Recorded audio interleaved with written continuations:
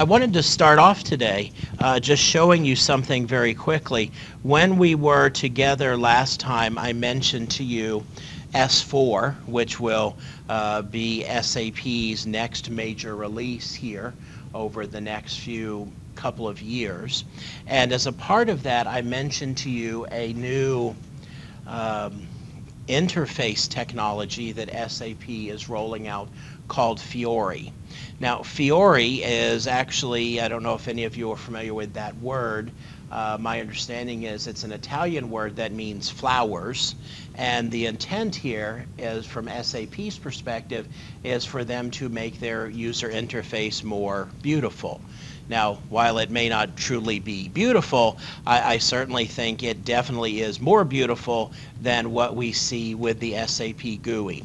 This is an example of a Fiori interface. Now, the whole idea behind Fiori is that a user logs in to a workspace, typically by way of a web browser, and they have a collection of tiles that make up their interface that is specifically based on their role in the organization. So whereas now when you log into the SAP GUI, there are all those different transactional folders that you can drill down into, and there's a lot of things that would not make sense. The security model, or would not make sense for you in that you don't use those things. The security and permissions model is totally different in Fiori.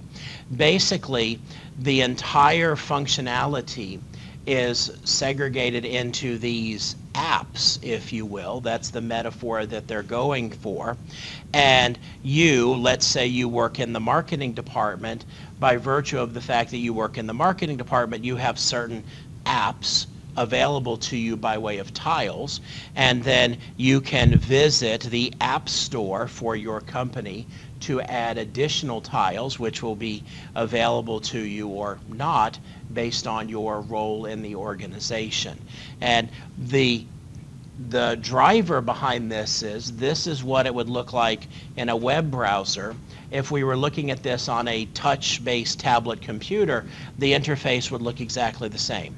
If we were looking at this on a mobile phone, the interface would look exactly the same, with the only difference being, you know, how many tiles across and how many tiles deep you would see at any given time. And so on your smartphone, there might only be 6 tiles available at any given time, and you scroll through the list and pick out the ones that you want. The other thing is that all of these tiles are HTML5, and so what you have here is an interface written in HTML5. The back end is written in ABAP, and so one of the big issues that companies are trying to figure out now is how they want to organize their developers. Some companies have said we're going to have a team that does the HTML5 user interface development, and then another team that does the ABAP backend coding to connect it to the server, do the database work, and so on. Whereas some companies are saying, no, we want a developer singular that's capable of doing both of those things. Well, the idea here is when you log in, you might have a dashboard available to you that would show key metrics for your organization based on your role in the organization. And so here we're looking at a marketing executive who sees key statistics related to performance of his organization, and if any of these things he or she wants more information on, they can just click on it and drill down into various reports.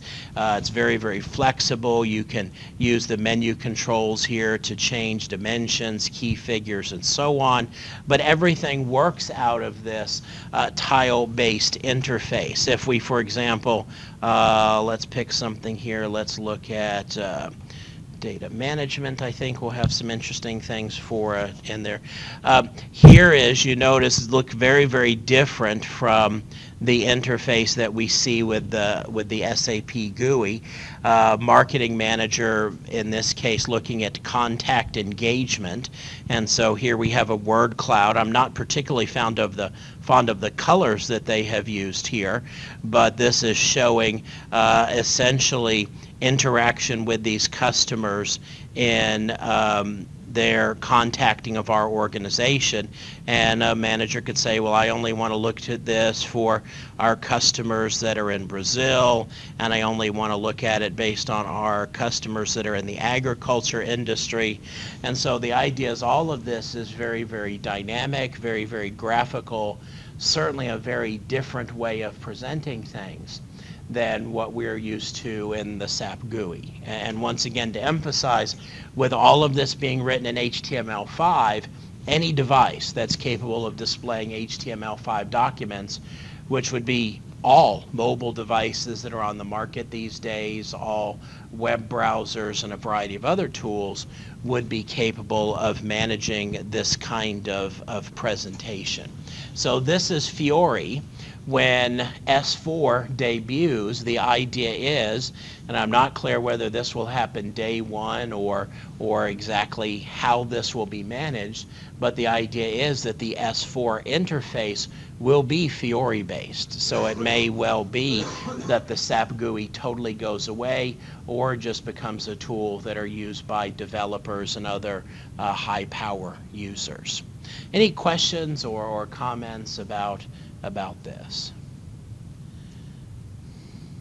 And the idea here is all of this is just a default configuration, but the user can move tiles around, the users can kill things off that they no longer want to be a part of their interface. I don't think I can kill things off because this is a demo system, but putting more power in the hands of the user and more personalization ability is what they're after here. Yes, sir. I assume that post ticker is randomized because when you were on this page, I was watching it. It's kind of weird how it's structured. Is it supposed to take trending things and put it, like, what is the purpose of it? These are some of the things, like I'm guessing this this post ticker is, let's see if this is configurable, because I'm not sure. This is a demo system, so it is, yeah, I don't even know why this took us to, oh, okay, this is, the interface that we are looking at now is keyed to marketing management. And one of the key pieces of functionality is sentiment engagement and contact engagement, which has to do with harvesting of information from social media. So I think that ostensibly what this is we are seeing things added to this particular feed here based on either tweets or other social media posts by people. And I don't know, though, what's driving this, if this has been, what they have said to harvest based on. And so I think that what we are seeing here is these are just, if you will, I'm guessing, social media posts that are just kind of showing up randomly here on our dashboard for the sake of showing that capability. I saw things repeating on there, but I assume that would be useful to have sort of like a social media tracking of your different products. Yes, that is this particular tool we're looking at is called Hybris, which is an Fiori extension based primarily on things like sentiment management and all, and so that's a core element of its functionality, relevant for some companies, not relevant for other. I'm pretty sure, though, that these are faked for the sake of the demo. Other comments or questions?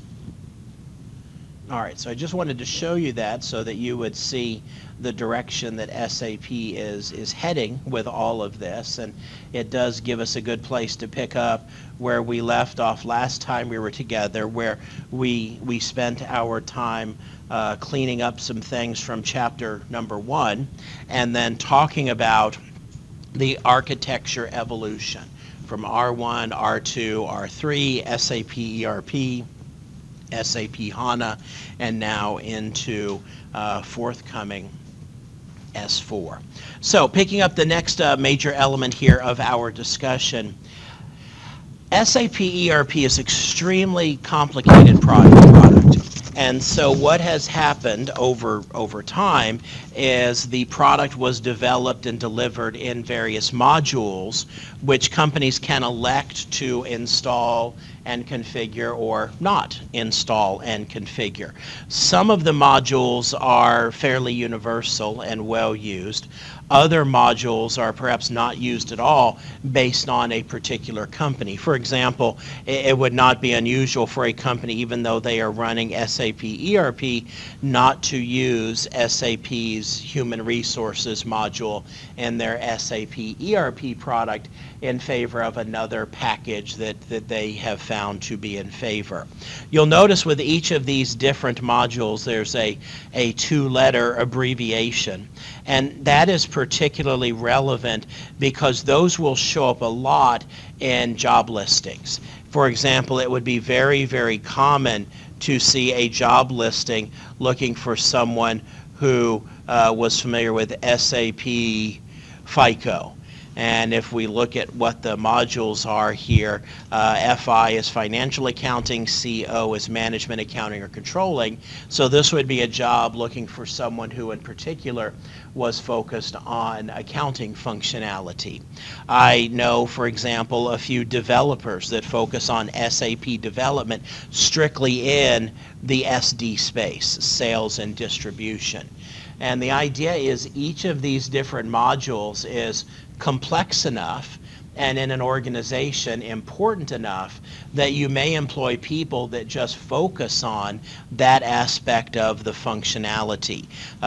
We have a few students that have graduated in the last couple of years, and by the way, this is not an exhaustive list because I see one that's missing here, which is warehouse management would be one that we could add to the list, and you'll do some lab exercises related to warehouse management later in the semester.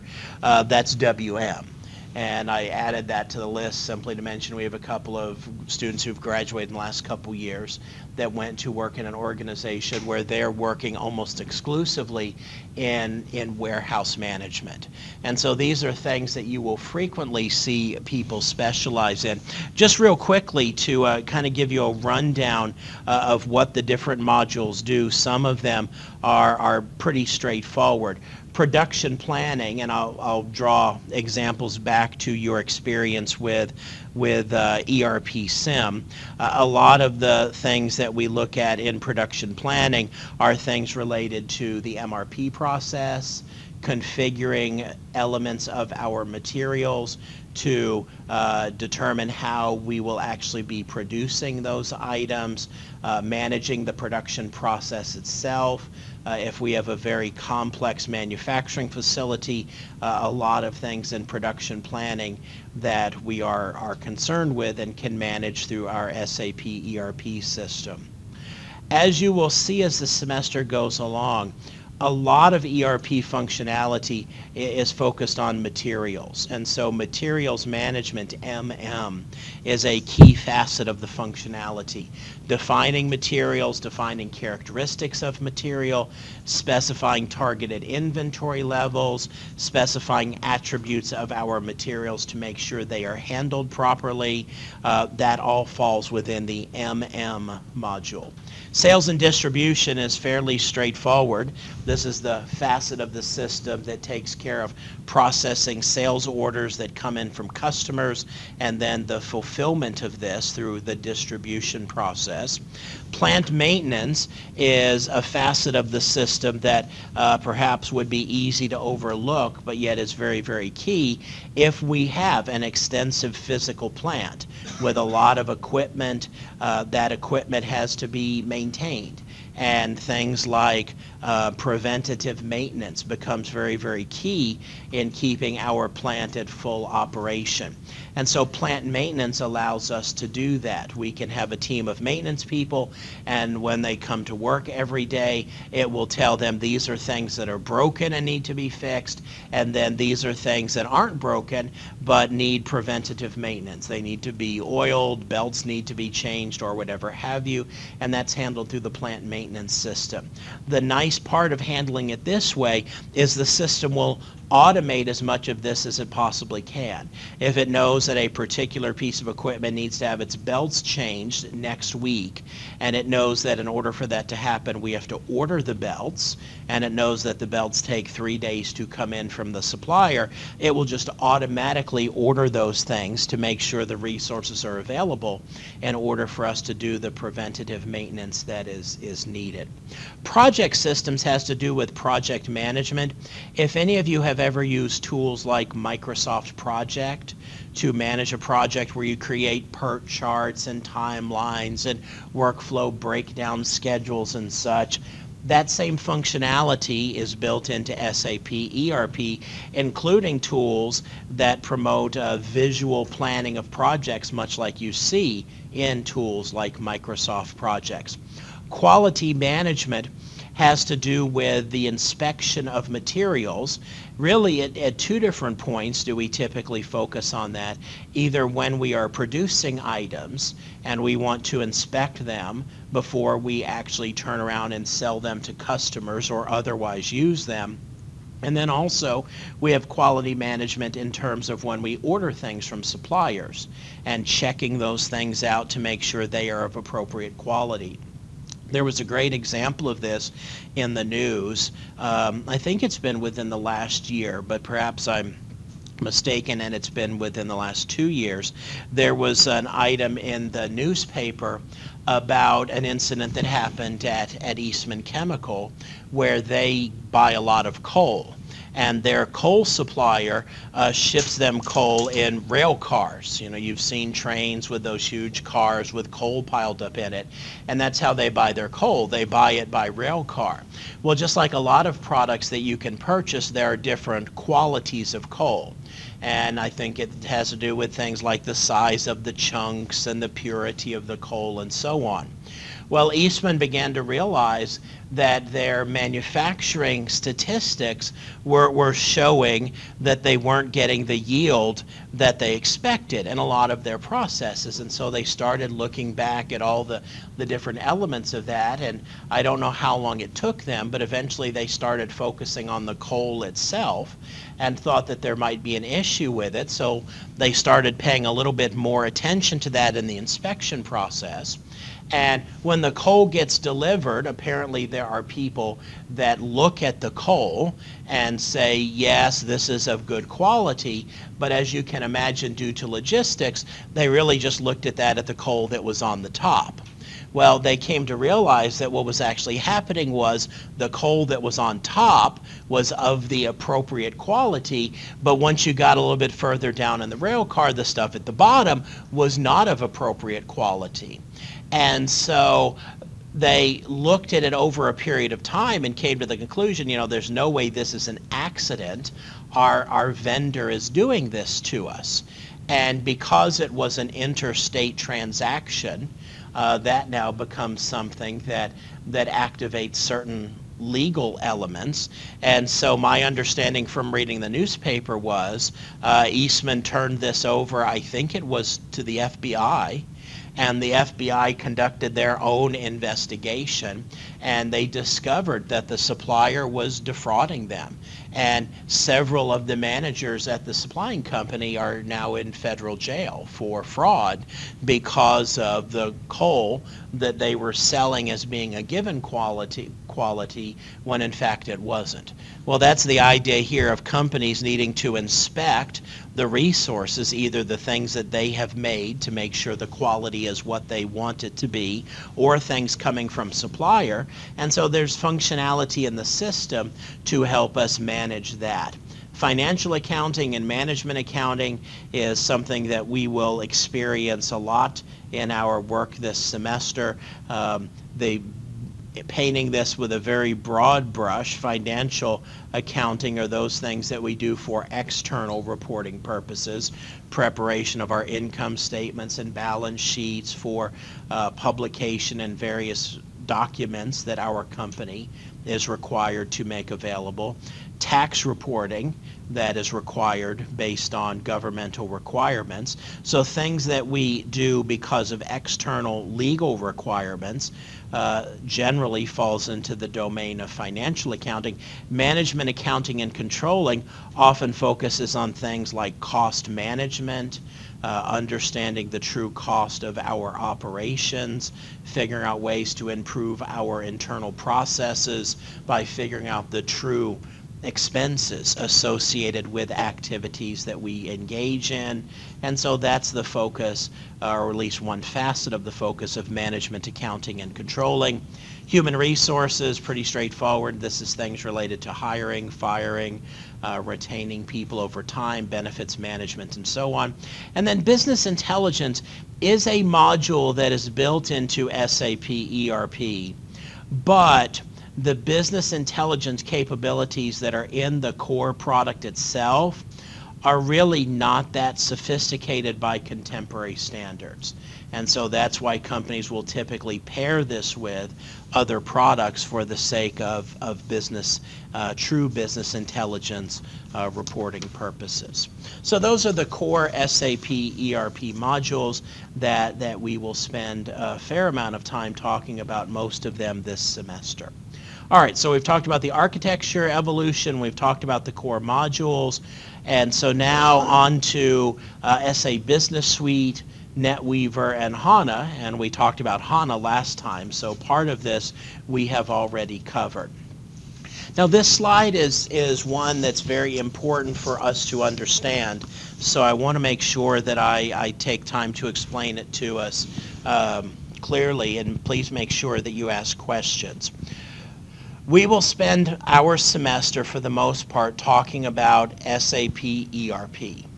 ERP in general, if we were going to give it a definition, one of the things that ERP systems are focused on is end-to-end business processes, but specifically end-to-end business processes as they happen within our company. So we could call this perhaps intra-company as opposed to inter-company, which would mean between different companies, intra-company business processes. And so this was the product that kicked things off. SAP invented ERP. Other companies have certainly followed their lead as time has gone by. You switch to a different color pen here so it could maybe be seen a little bit better. But ERP focused on intra-company business processes. Well, if we use as a parallel example, I trust you're at least somewhat familiar with Microsoft Office. And Microsoft Office, when you buy it anymore, you get Microsoft Word and Microsoft Excel and PowerPoint and Outlook and perhaps Access. There's a whole set of things that you get when you purchase Microsoft Office. Well, when one elects to purchase products from SAP, you can purchase SAP ERP or you can purchase SAP Business Suite. And when you purchase SAP Business Suite, you get the products that are shown in this diagram here. You get 5 products instead of just one. And so let's talk about the different products that compose the Business Suite and what they do for us. The important thing to realize is all of these are logical outgrowths of the core product of ERP. Whereas ERP focused on this idea of managing business processes and allowing full visibility of what we do across our entire organization, these things get extended to afford additional functionality in key areas.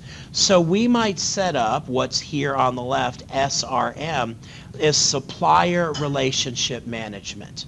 supplier relationship management allows us to enhance our ability to execute business processes in conjunction with our suppliers. So supplier relationship management focuses on purchasing. So the idea might be, if our company is one that engages in some very sophisticated purchasing applications, or we just find that we need more support for things that are not a part of the core ERP package, we can implement SAP Supplier Relationship Management. It hooks up to our ERP system and essentially becomes a system that presents itself to the user through the SAP GUI. It becomes hard to tell where one product ends and the next product begins, but it gives us additional functionality in relation to our work with suppliers.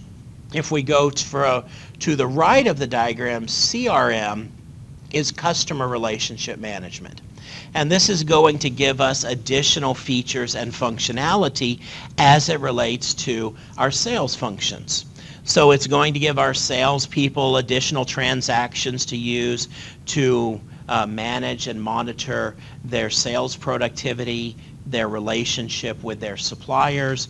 It will enable us to do certain things, for example, like set up a portal that our customers can go to in a business-to-business or even an e-commerce relationship and purchase products. That functionality is built into CRM.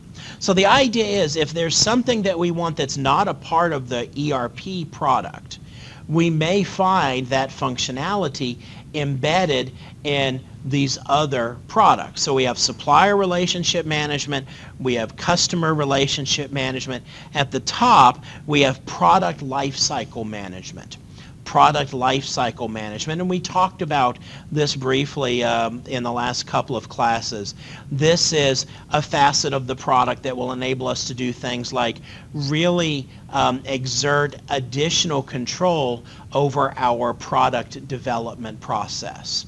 So for example, if we build a lot of products by way of extended projects, and I used the example previously of Boeing, where manufacturing a single aircraft might take months for us to do, then product lifecycle management is going to give us additional functionality in the domain of managing our product development, keeping up with product versionings, keeping up with blueprints, product designs, and other things of that sort.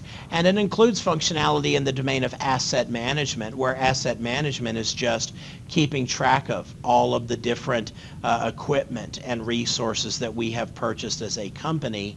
That's embedded in product lifecycle management. Now this next one here at the bottom, this is SCM, is supply chain management. Supply chain management. And although SCM and SRM seem somewhat similar, SRM, supplier relationship management, focuses on our relationship with our supplier. Supply chain management, SCM, focuses on things like inventory and warehouse management, manufacturing functionality, and transportation. And this gets very, very complicated very, very quickly. I visited a company one time in Alabama that had the largest warehouse that I've ever been into. I know for sure there are many that are bigger, but the warehouse that I went into, it was a food distribution warehouse. The non-refrigerated portion of the warehouse was the size of, I think it was 10 football fields. And it had basically, if you could imagine, a warehouse that was just a long rectangular building, and on the two opposite sides there were 100 truck bays on each side. And this particular organization, every day they service the Alabama, North Carolina, South Carolina, Georgia, Tennessee, and Virginia markets, and every day they would roll out 300 semi-trucks full of materials going to customers. And the ideal for them was not to have more than a week's worth of inventory actually in their warehouse. So they did a lot of things where they took the truck off, all the trucks from things coming in from suppliers were on one side of the building and the stuff going out was on the other side of the building. And in the middle, they practice what's called cross-docking, which was literally they drive the forklift into a supplier truck, they pick the pallet off, they drive it off, and put it in a truck going out to a customer. And they never unbundle it or do anything else with it. To the extent they could do that as efficiently as possible, that was key to their productivity. Well, imagine this for a moment. You have hundreds of trucks at your disposal.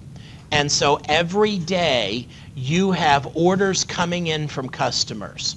And your job is to fulfill all of those order requirements with your fleet of trucks.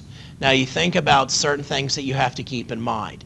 You want the routes that those trucks drive to be reasonable and that they could be driven in a normal shift for a person. You want to minimize the driving back and forth across town when you could route things in a logical way and save on fuel. And then of course you have to contend with the fact that a truck only holds so much stuff. So you also have to contend with the fact that, okay, it would be great if these 4 things could be delivered by this truck, but that won't all fit on one truck. So we're going to have to put part of this on a second truck, which now means redoing it. To try and do something like that by hand, virtually impossible. I mean, it is the real world instantiation of the traveling salesman problem that's often talked about in computing. Think about it this way as well, with fuel costs being the way that they are. If you could do a 5% better job at that, that could mean the difference in millions of dollars in profitability for your company. And so supply chain management systems really focus a lot on the logistics associated with inventory and warehouse management, transportation, manufacturing, and so on. And as illustrated by all of these different arrows here, all of these products that compose the business suite are designed to interoperate with one another. It's just like if you create a spreadsheet in Excel and you want to embed that in a Microsoft Word document, Microsoft has engineered the product to make that as simple as possible. Same thing is true here. Once a company, let's say, brings an SRM system into their landscape and configures it and hooks it up so that it has visibility of the ERP system and vice versa, the exchange of information happens without us having to worry about it on an ongoing basis, and they begin to function just like one product. And so you will see companies either that are running just SAP ERP or SAP ERP and CRM or ERP, SRM, and CRM. Really, any of these combinations are ones that you would see, although almost universally you would expect the company to be running ERP as the core of the system and then the other things as extensions. Now, going back to the first thing that I wrote on this slide, ERP is about supporting intra-company business processes. What SAP loves to see happen and what they can can support most effectively is this idea of inter-business business processes. So let's say, for example, that this is us here in the middle and our circle of SAP Business Suite, and over here is our suppliers, just illustrated by one hypothetical supplier, and over here is our customers. And so if we are running SAP SRM, Supplier Relationship Management, and our supplier is running SAP ERP, Customer Relationship Management, these two products are designed to be very easy to interface. And so now what we pick up is this ability to accomplish inter-business processes. So if we did not have this situation, we might discover a need to order something from a supplier, and we create a purchase order and we mail that to the supplier. That would be very old school. We fax it to the supplier, which would be a little bit more contemporary, or we send it to them in some other way that requires us to create a purchase order and go through those steps. But if we have this kind of relationship with our suppliers, we can go from the noticing of a need on our end to the order being placed with our supplier automatically. And at that point, we go from purchase order being created to it showing up in our supplier's computer system instantaneously, just like it happened inside of our company. Now, the payoff here is for large companies that do a lot of ordering. If we can automate this in this fashion, it's going to save us an awful lot of work. It's going to save our suppliers an awful lot of work, which should enable them to pass along the cost savings to us. And it's going to ensure we get our materials quicker.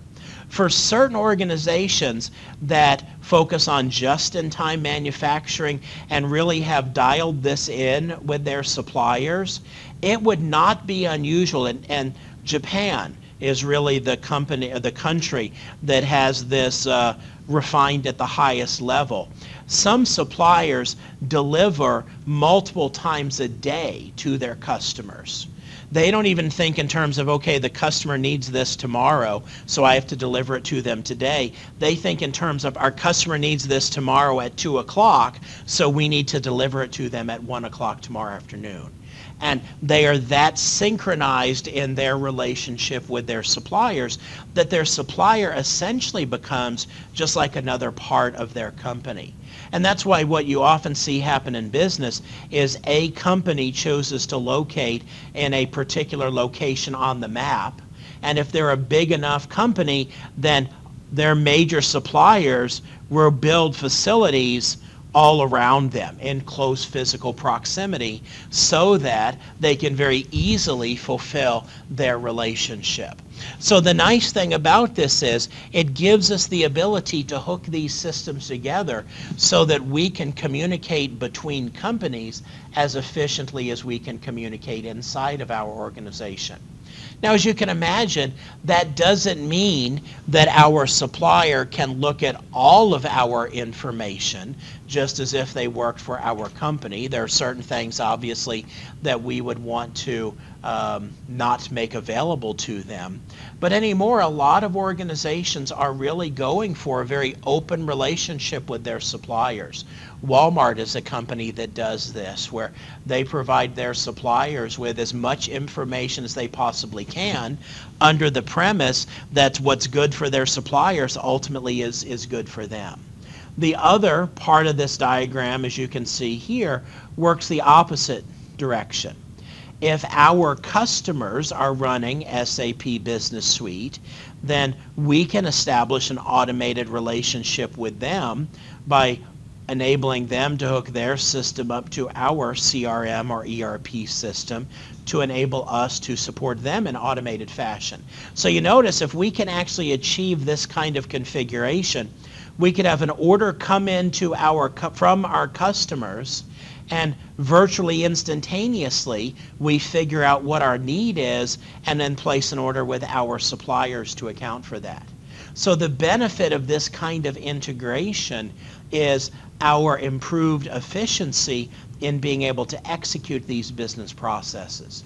And so what you really have is ERP was all about breaking down walls of separation inside of our company. And it largely has done that for most organizations. Now, Business Suite is about breaking down walls of separation between companies so that those companies can now forge these alliances and can engage in improved business processes between them. Questions about any of this? All right, well, NetWeaver. When SAP started developing products, they realized that if they were going to create a system that would be made up of multiple different software products over time, a key piece of functionality was all of those systems had to be able to communicate effectively with one another. And in addition to that, if we wanted to be able to hook other systems that our company might own into this overall architecture of IT in our organization, we needed something to serve as a common foundation. And that common foundation that they architected is something called NetWeaver. Every SAP product is built on SAP NetWeaver.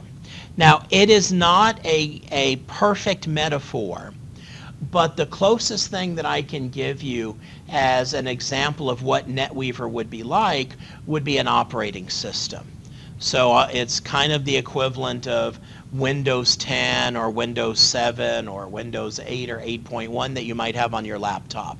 It's what enables the different applications to run, it enables them to communicate with one another, and it establishes that core foundation of functionality. The reason why it is not a perfect analogy is NetWeaver is not an operating system. There's actually an operating system, and then there's NetWeaver, and then there's the products that are built on top of NetWeaver. So it's not a true operating system. Now, NetWeaver provides integration in 4 dimensions that is illustrated by this diagram that is commonly called the NetWeaver fridge. You will see questions probably on our first quiz, most definitely on our midterm exam, and if you ever take any kind of SAP certification exam, they love this question, which is, what are the 4 things that NetWeaver provides? And the answer to that is, if you can remember this, I don't know if this would be, it's not really an acronym, I guess it's a mnemonic device, PIPA. SAP NetWeaver provides people integration, information integration, process integration, and an underlying application platform. So that's PIPA. People integration, information integration, process integration, and at the underlying application platform. So let's take this apart and talk about it for just a second. In people integration, NetWeaver provides a portal. It's called SAP NetWeaver Portal. It's a web interface you can log into, and it provides all of the functionality that you would normally see of a portal site. People can post documents, they can post news items, they can exchange instant messages with one another, they can video chat, they can do a lot of things using SAP NetWeaver Portal because it is primarily focused on enabling people to collaborate with one another. So that's what they're saying when they mean people integration. It's kind of a fancy way of saying providing a mechanism for people to be able to communicate with one another. And so all of the things that you would expect to see in a contemporary portal site, video chat, online meetings, all of that is provided in NetWeaver Enterprise Portal. You do not hear SAP talking much about their portal product anymore. And that is largely a product of the times that we are in. Portals are, for the most part, considered passé and obsolete, and now people are moving more towards things like mobility and devices of that sort. And NetWeaver does support multi-channel access. So it supports mobility, it supports people using a variety of different products to be able to interact with one another and to be able to interact with the system. So one of the 4 major drawers in the NetWeaver fridge is the first P in PIPA, people integration. And that's a core functionality element of this product.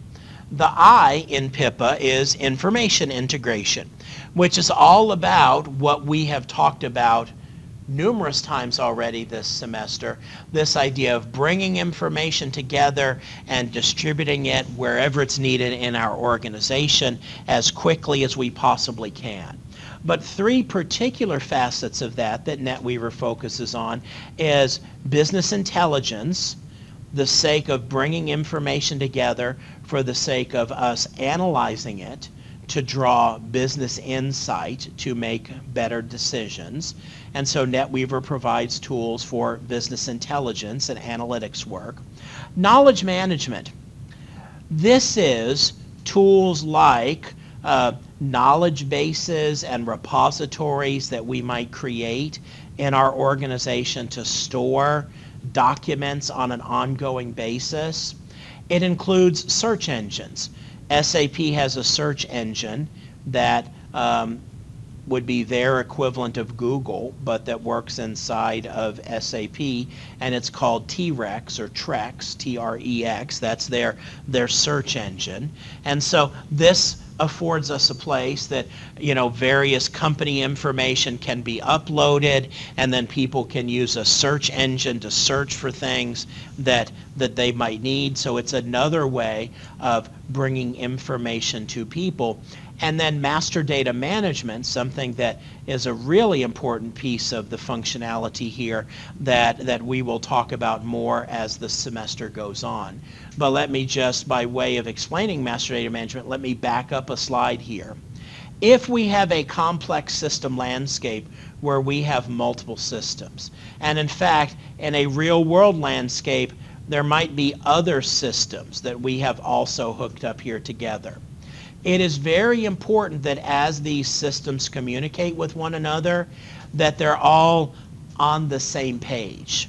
Meaning, if a system refers to product MD-147, every system out there knows what product that is. They have a uniform understanding of that. And if we refer to customer 101142, every system knows what customer that is. That is master data management. And so one of the key elements of NetWeaver is making sure that all of these systems are on the same page and operating out of that same foundational information. That sounds really, really trivially easy in theory. In real-world application, that is incredibly complex to achieve. That's a key functionality that NetWeaver will provide for us. Process integration goes back to the picture that I drew a moment ago and also relates to these guys that are hanging off here to the side. NetWeaver affords the ability for us to write .NET applications that would interact with our system, or hook applications up that were developed in .NET so that they can be a part of our company landscape. WebSphere is IBM's enterprise development system. And so we can hook up various IBM applications into our landscape. And then this ... basically means anything else that you might have that you want to hook up and make a part of your company landscape, you can through the process integration feature of NetWeaver. Basically, if any of these applications will, for example, speak XML, and they have an address that we can feed to NetWeaver, then it's very, very simple for us to get these things talking to each other. If it doesn't speak XML, or there are other things that we have to contend with, we might have a little bit more work, but we can get applications talking to each other. And the glue that we use to hook them together is NetWeaver. It provides an integration broker, which is simply the ability to connect these systems together. A broker kind of sits between the two systems as middleware and interprets back and forth to make sure the information exchange goes quickly and appropriately. And then business process management is just the idea that if we have a business process that is triggered by something that happens in WebSphere, and then we do something in our ERP program, and then that causes something to change in a .NET system, no problem. We can make all that happen. So a business process can now span across any system we have in our corporate landscape. So the first three parts of PIPA all focus on integration. People integration, information integration, and process integration. The fourth one is a little bit different in that it doesn't have the word integration in it. The underlying application platform is what NetWeaver provides for us as well. You can develop NetWeaver applications in two programming languages natively. J2EE, which is Java, and ABAP. And so this is the idea that if a company wants to develop something to use, like we were talking about before, to introduce new functionality, NetWeaver makes it very easy for them to do that.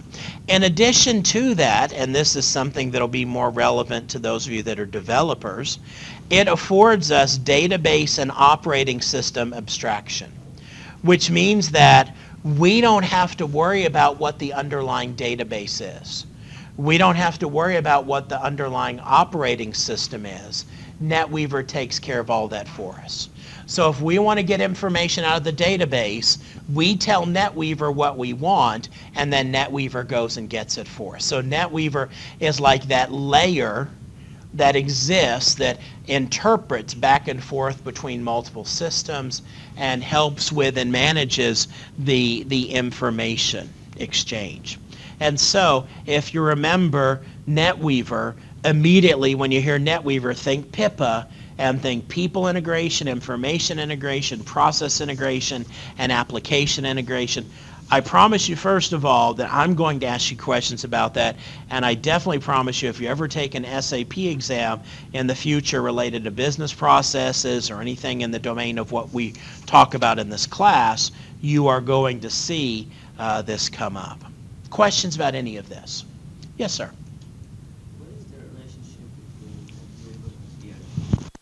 What is the relationship between NetWeaver and ERP? Basically, the relationship is, here's NetWeaver,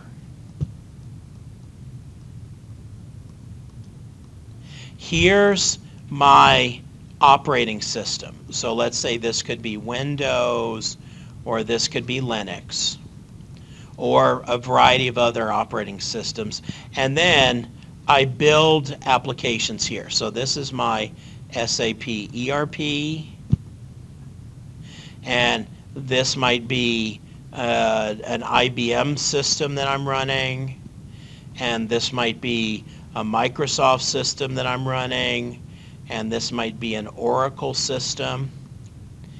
And so if the Oracle system wants to communicate with the IBM system, NetWeaver provides a pathway for that communication. It basically is a tool that allows, and what I've just illustrated here, information integration between various pieces of our infrastructure as a part of this application platform. So NetWeaver is a part of SAP or just? NetWeaver is an SAP product that if you buy any SAP product, you are going to have to install NetWeaver and then install the product on top, install the SAP product on top of that. And it gives you the ability to glue various applications together. And also for models to models, I need NetWeaver to make them communicate. Yes. Within even SAP ERP, different modules will often communicate with one another using NetWeaver. So that's why you really can't have SAP ERP without having NetWeaver. Good questions. Other questions? All right. I'm going to skip over that point right there. It's not really important. We already talked about HANA last time. We'll come back and talk about HANA again at some point in the future. Okay, questions for you. These are like pseudo quiz questions for us to look at as a class here together, and you can quiz yourself. Which of the following does SAP Business Suite enable for inter-business connectivity? Now, the first thing is, if I were answering this question, is clearly inter-business is really the key word here in this particular question. So, which of these represent inter-business connectivity afforded by SAP Business Suite? A, okay? How many people say A? How many people say B? How many people say C? How many people say D?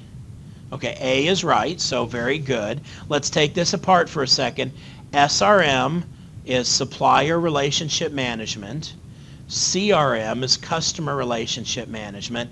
And this goes back to this slide right here, where one of the things we said is we can support inter-business integration by hooking our CRM system, or excuse me, our SRM system up with our supplier's CRM system for the sake of achieving that inter-business integration.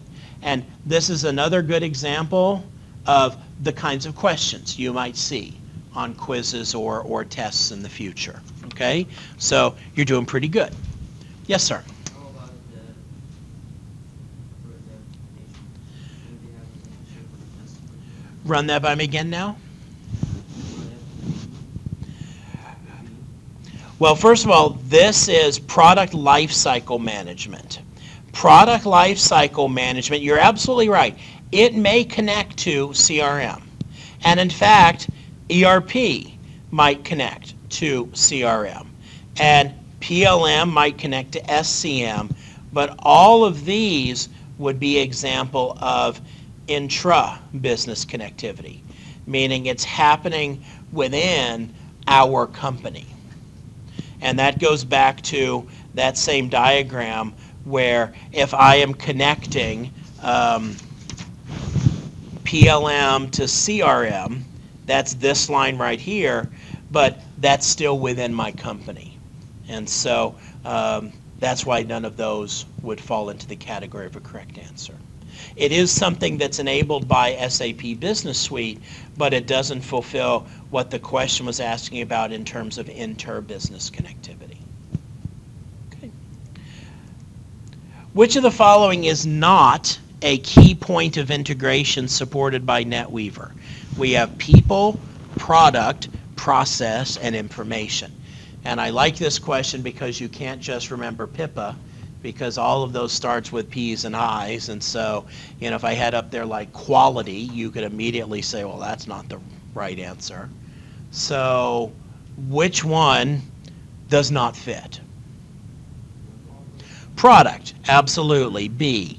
NetWeaver supports people integration, it supports process integration, it supports information integration, but it does not support product integration. Product integration. I think I said that right, but if I didn't, just edit it in your brain. All right, next question. Business intelligence is supported by which integration facet of NetWeaver? Now, my hope is here that while you might, especially at first, have to memorize what PIPA stands for, my hope is that once you have done that, then figuring out what belongs to what just becomes a matter of understanding. So business intelligence is supported by which facet of NetWeaver? Information, because business intelligence is about bringing information together for the sake of improving decision making. And so what part of NetWeaver supports that? Information integration. And specifically what this allows us to do is go out to various systems, some of which may be SAP and some of which may not be, but gather that information, bring it together, and model it in a way that helps our company make better decisions. That's an important facet of NetWeaver. That is information integration. The next one we didn't talk about last time, I don't think, so this is a bit of an unfair question, but we'll go ahead and throw it out here anyhow since it's on my slides here. Which of the following is not a facet of HANA? In-memory database, columnar tables, analytic hyperdrive, and multi-core CPUs. And we did talk about some of these last time. Anybody know what the correct answer is here? C, analytic hyperdrive, which I don't know what that is. It sounds like something off of Star Trek maybe, but that's just something I totally made up. HANA is in memory for all of its data storage. It does employ multi-core CPUs. We talked about both of those things when we were last together. We didn't talk about columnar tables, I don't think. We'll come back to that at some point, but Analytic Hyperdrive is the one that I totally made up. All right, so we have now talked about ERP architecture evolution. We've talked about the core modules that compose SAP ERP. We've talked about Business Suite. We've talked about NetWeaver, and we reviewed a little bit about HANA. And so now we start getting into a little bit more of the nitty-gritty, talking about classes of data in our ERP system. And as we go throughout this, I'm really going to now start making reference to things that you will see or have seen in your lab work, and trying to use a lot of examples from that. There are 3 classes of data within enterprise information systems. We have organizational data. Organizational data represent entities that compose an organization structure and defines their relationship with one another. Now I'm going to back up my slide even so we can focus. Let's focus on just this one for a second. Organizational data represents entities that compose an organization structure and their relationships with one another. You've already done phase 1 in your homework.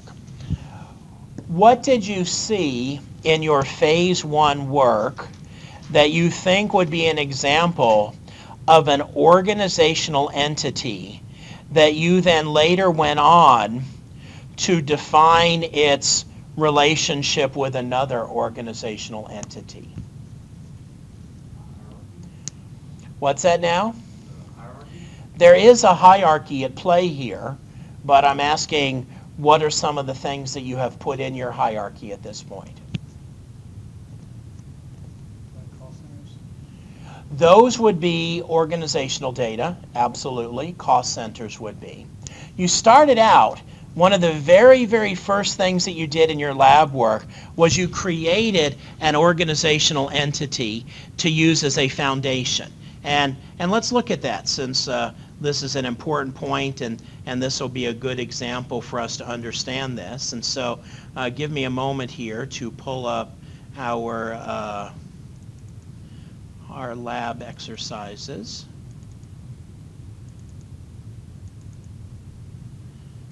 And rather than look at the details, I'm mainly going to focus on the table of contents over here. All right, so what was one of the first things that you did that involved creating organizational data? You created a company code, exercise 1.1.1. And then what was the next thing you did? 1.1.2, you defined a business area. And then in 1.1.3, you created a chart of accounts. And then in 1.1.4, you started with controlling areas. And at some point here, 1.1.9, you assigned a company code to a controlling area. And you assigned a controlling area to an operating concern. So what you're actually doing in your lab sequence when you do these things is you are building your company's organizational structure. And we do it most typically in the configuration process by creating the entity and then putting it in the appropriate place in our overall hierarchy. So the idea might be we create a business area, and then we create a company code. And I'm just going to draw this very free form. And then we create something else, and then we hook them together in the manner that represents the overall structure of our organization. That's organizational data. Now this will be different for every company, because no two companies that are out there are going to organize themselves exactly the same way. A great example of organizational data that is in the lab work that you have due for today is you create 3 different plants and you associate those plants with your company code. Now, when you do that, if you stop and think about this for a moment, and we're just going to speak very, very broadly, if this is A, and this is B, and this is C, and then this down here is P. If I hook P to C, I have established that relationship, but also by inference, I've established a relationship with A and B, because C is hooked up to them, and P is now hooked up to them as well. So organizational data, I like to use a metaphor I think I've used before of Legos. We get all of these different pieces, but we have to take the pieces and figure out, okay, these are the ones I actually need, and here's how I'm going to hook them together for the sake of building the structure of my organization data. Now, master data is data that's in the system that is relatively fixed and is shared across and among business processes. A few moments ago, I used this term when we talked about master data management as being a key facet of NetWeaver functionality. I've given you some examples of master data: materials, customers, vendors. Those are all things that once I put in my system will likely be there for a long time. And I will use them over and over and over again, and they will form a foundational element in the information exchange throughout the system. I'll give you a silly example. I cannot take an order from a customer and put it into the system and then pick up the phone and say, warehouse, ship that out to the customer. And the warehouse says, what product and to who? Well, I don't know, just ship it out. That's kind of a stupid example. I mean, for them to do what they need to do, they need to know what material and they need to know what customer to send it to. So it's of critical importance that when I put the order into the system, that gets captured. Likewise, the warehouse can't pick up the phone and say, okay, accounting, send an invoice. Well, who do we send the invoice to? I don't know. Well, what do we send them an invoice for? I don't know. That's not my job. You figure it out. Hang up the phone. Can't happen that way, okay? Master data is key because it's those things that are going to be exchanged throughout the business processes as they're executed, and there's an element of stability there. The last class of data is transactional data. This is data that results from executing business process steps. And it's based on the actual facts related to the process. What I am calling, and this is not a term that's in your book, but what I am calling situational data. And I'll give you a moment to write that down, and then I want to explain this to you.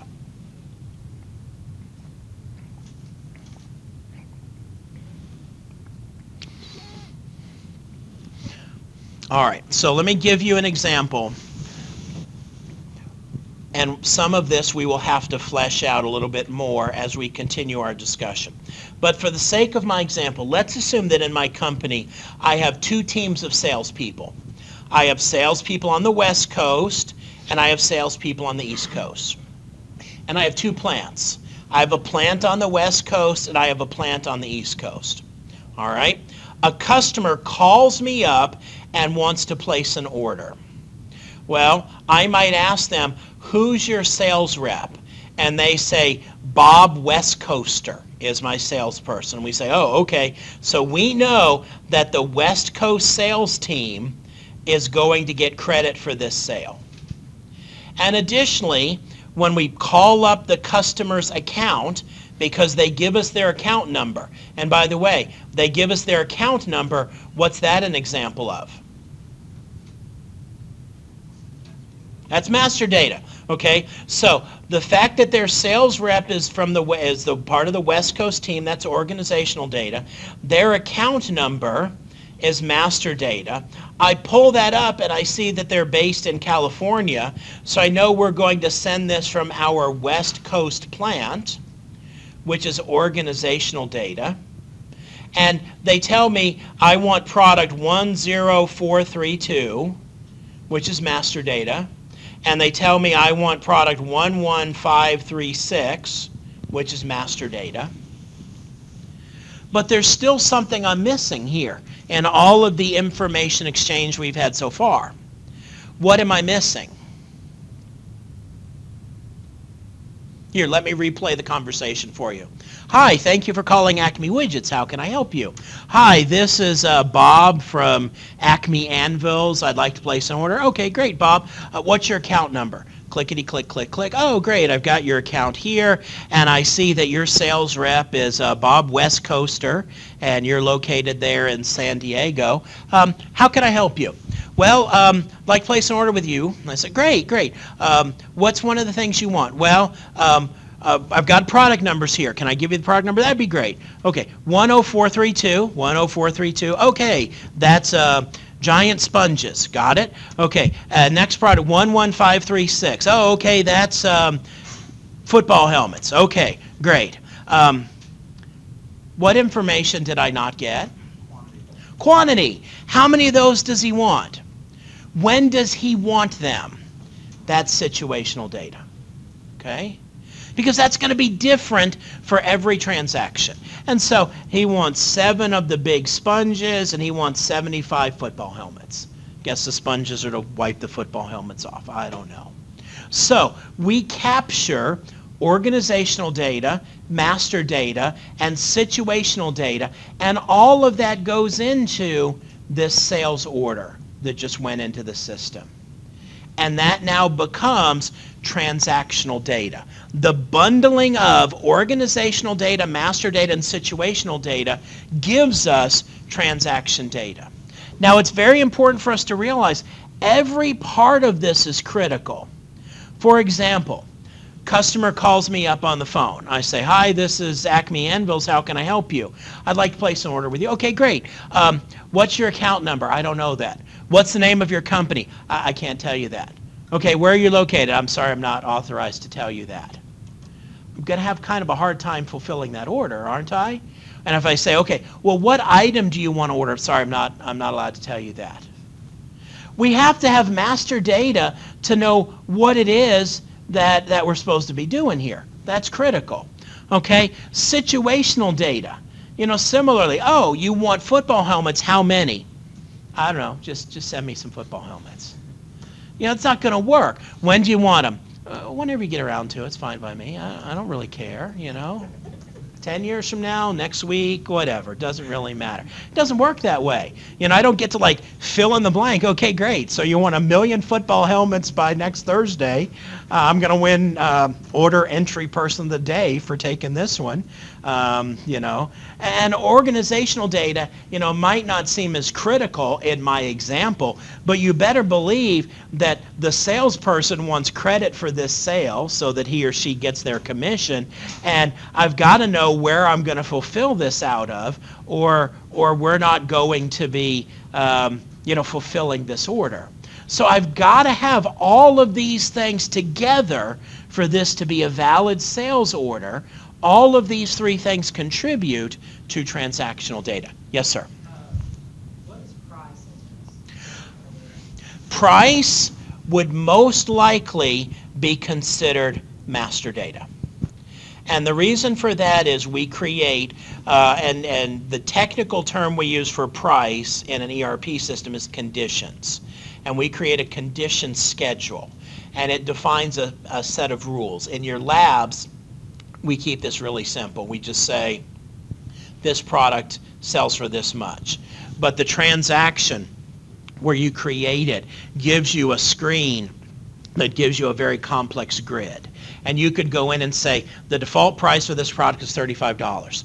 If the customer orders more than 100, they get a 2% discount. And you can go through and create all of these rules. And rules could have to do with how many of that unit they buy, or how long they've been a customer of ours, or if the total order is over a certain amount. You have all kinds of flexibility to create these rules. And then, so this set of rules that determine pricing would fall into the category of master data. Okay, because I Uh-huh. Because when I was looking at everything, for some reason it stays price is being situational, but I don't know why it doesn't really explain why. Examples of this are quantity. The only reason I can say, and I don't like that it said that, but I suspect the reason why they said it goes back to my example in that the actual price the customer's going to pay is dependent upon the situation, which is how many did they order. If they order on Tuesday, they might get a discount. I still think that best falls within master data. It's just like with the ERP system, we place our own prices. So I mean, like, it's not as if we ask the customer every time someone calls and how much you want to pay for it. Right. Yeah, that's why I think considering it to be, it is master data that is influenced by the situation, but all master data is, at least in some context, influenced by that.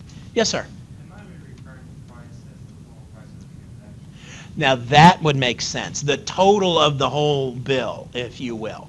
That definitely makes sense in the context here. So thank you for clarifying that. Other questions?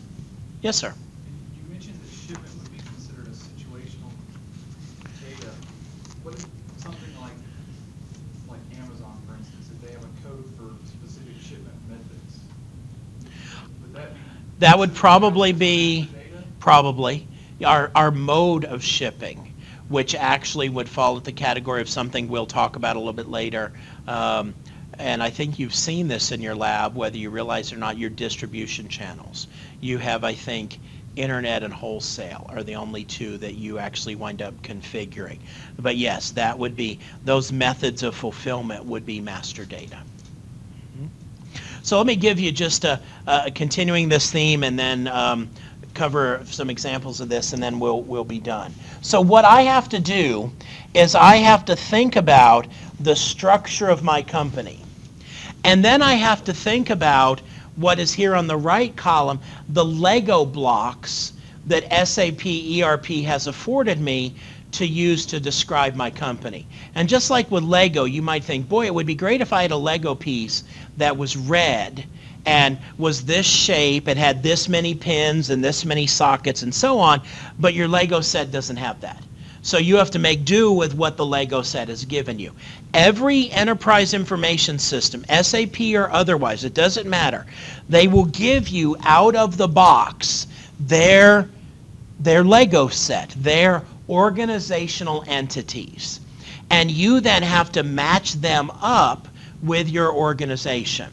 Now, as we will establish next time, the highest element of organizational structure, if we're building a tree, the root at the top of our tree is our client. And every time you log in, you specify a client number. That would represent, in the context of our organization, perhaps a conglomerate or an enterprise. And what do I mean when I say a conglomerate or an enterprise? A couple years ago, a student found this picture and sent it to me, and I love it, and I've used it ever since. This would be an example of a conglomerate. At one point in time, I think all of these companies were affiliated with one another. But there's a lot here for us to look at, so let's just pick one part of this diagram and zoom in on it.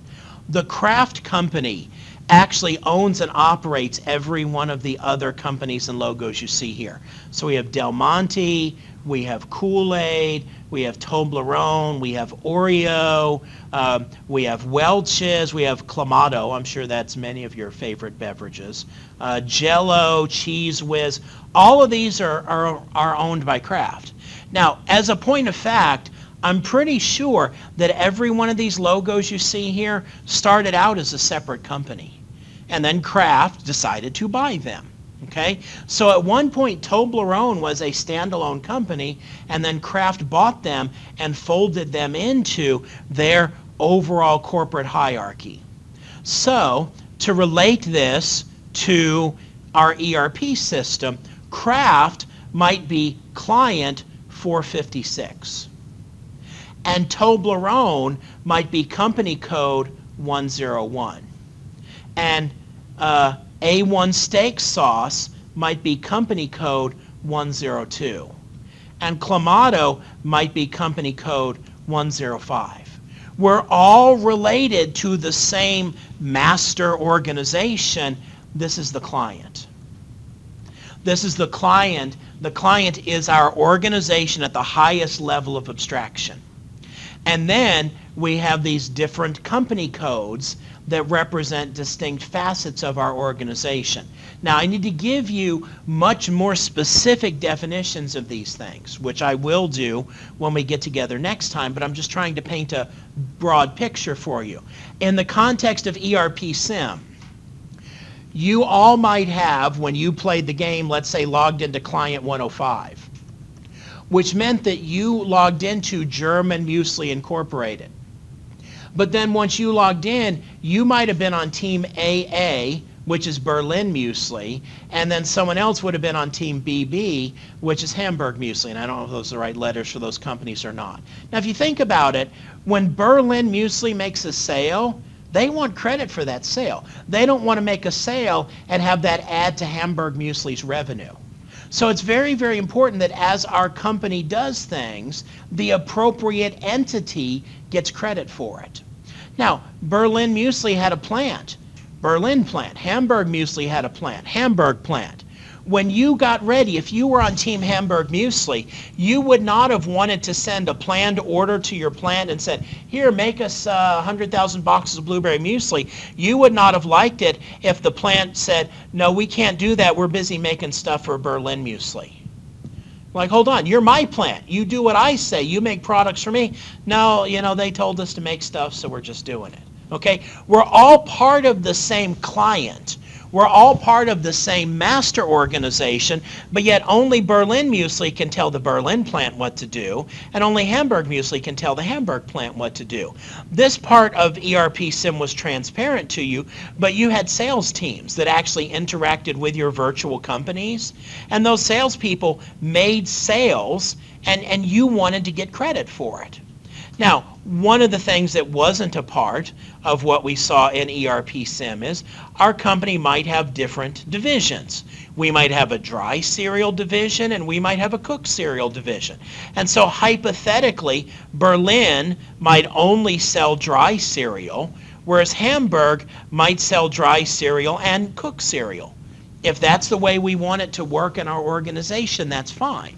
But the point of what we're doing now in configuration, and a key element in organizational data, is we have to go through and we create these different entities and then we hook them together in a way that will make sense. That's why it's really important that you not make a mistake and hook your plant up to one of your classmates' company codes. Because at that point you've created an illegitimate, at least in the context of our intent, corporate structure, and you've delegated authority of your plant to another part of the organization. The last thing I want to interject is, why is this so important? One reason why all of this is really important is because of legal requirements, tax requirements, what the government tells us as far as how this is going to work. You know, here for Kraft, you have some beverage companies, you have some food companies. I don't know if there's anything else there other than beverage or food, but if we dug through all the diagrams, we might see there being some other things there too. How we classify things in our organizational structure is often based on legal requirements that are not our decision. They're requirements that come to us based on governmental requirements. For example, I'm pretty sure, and somebody correct me if I'm wrong, but I think, isn't Cadbury in England? Okay, so Kraft is an American company that owns an English company. Well, that's going to create some interesting tax implications for us. And so that's why it's very, very important that we hook these things up in a way that's going to allow us to accurately report things in a way to meet up with legal requirements. All right, well, this is a good place for us to stop for today. I hope all of you have a good rest of the day, and I'll look forward to seeing you when we get together on Thursday.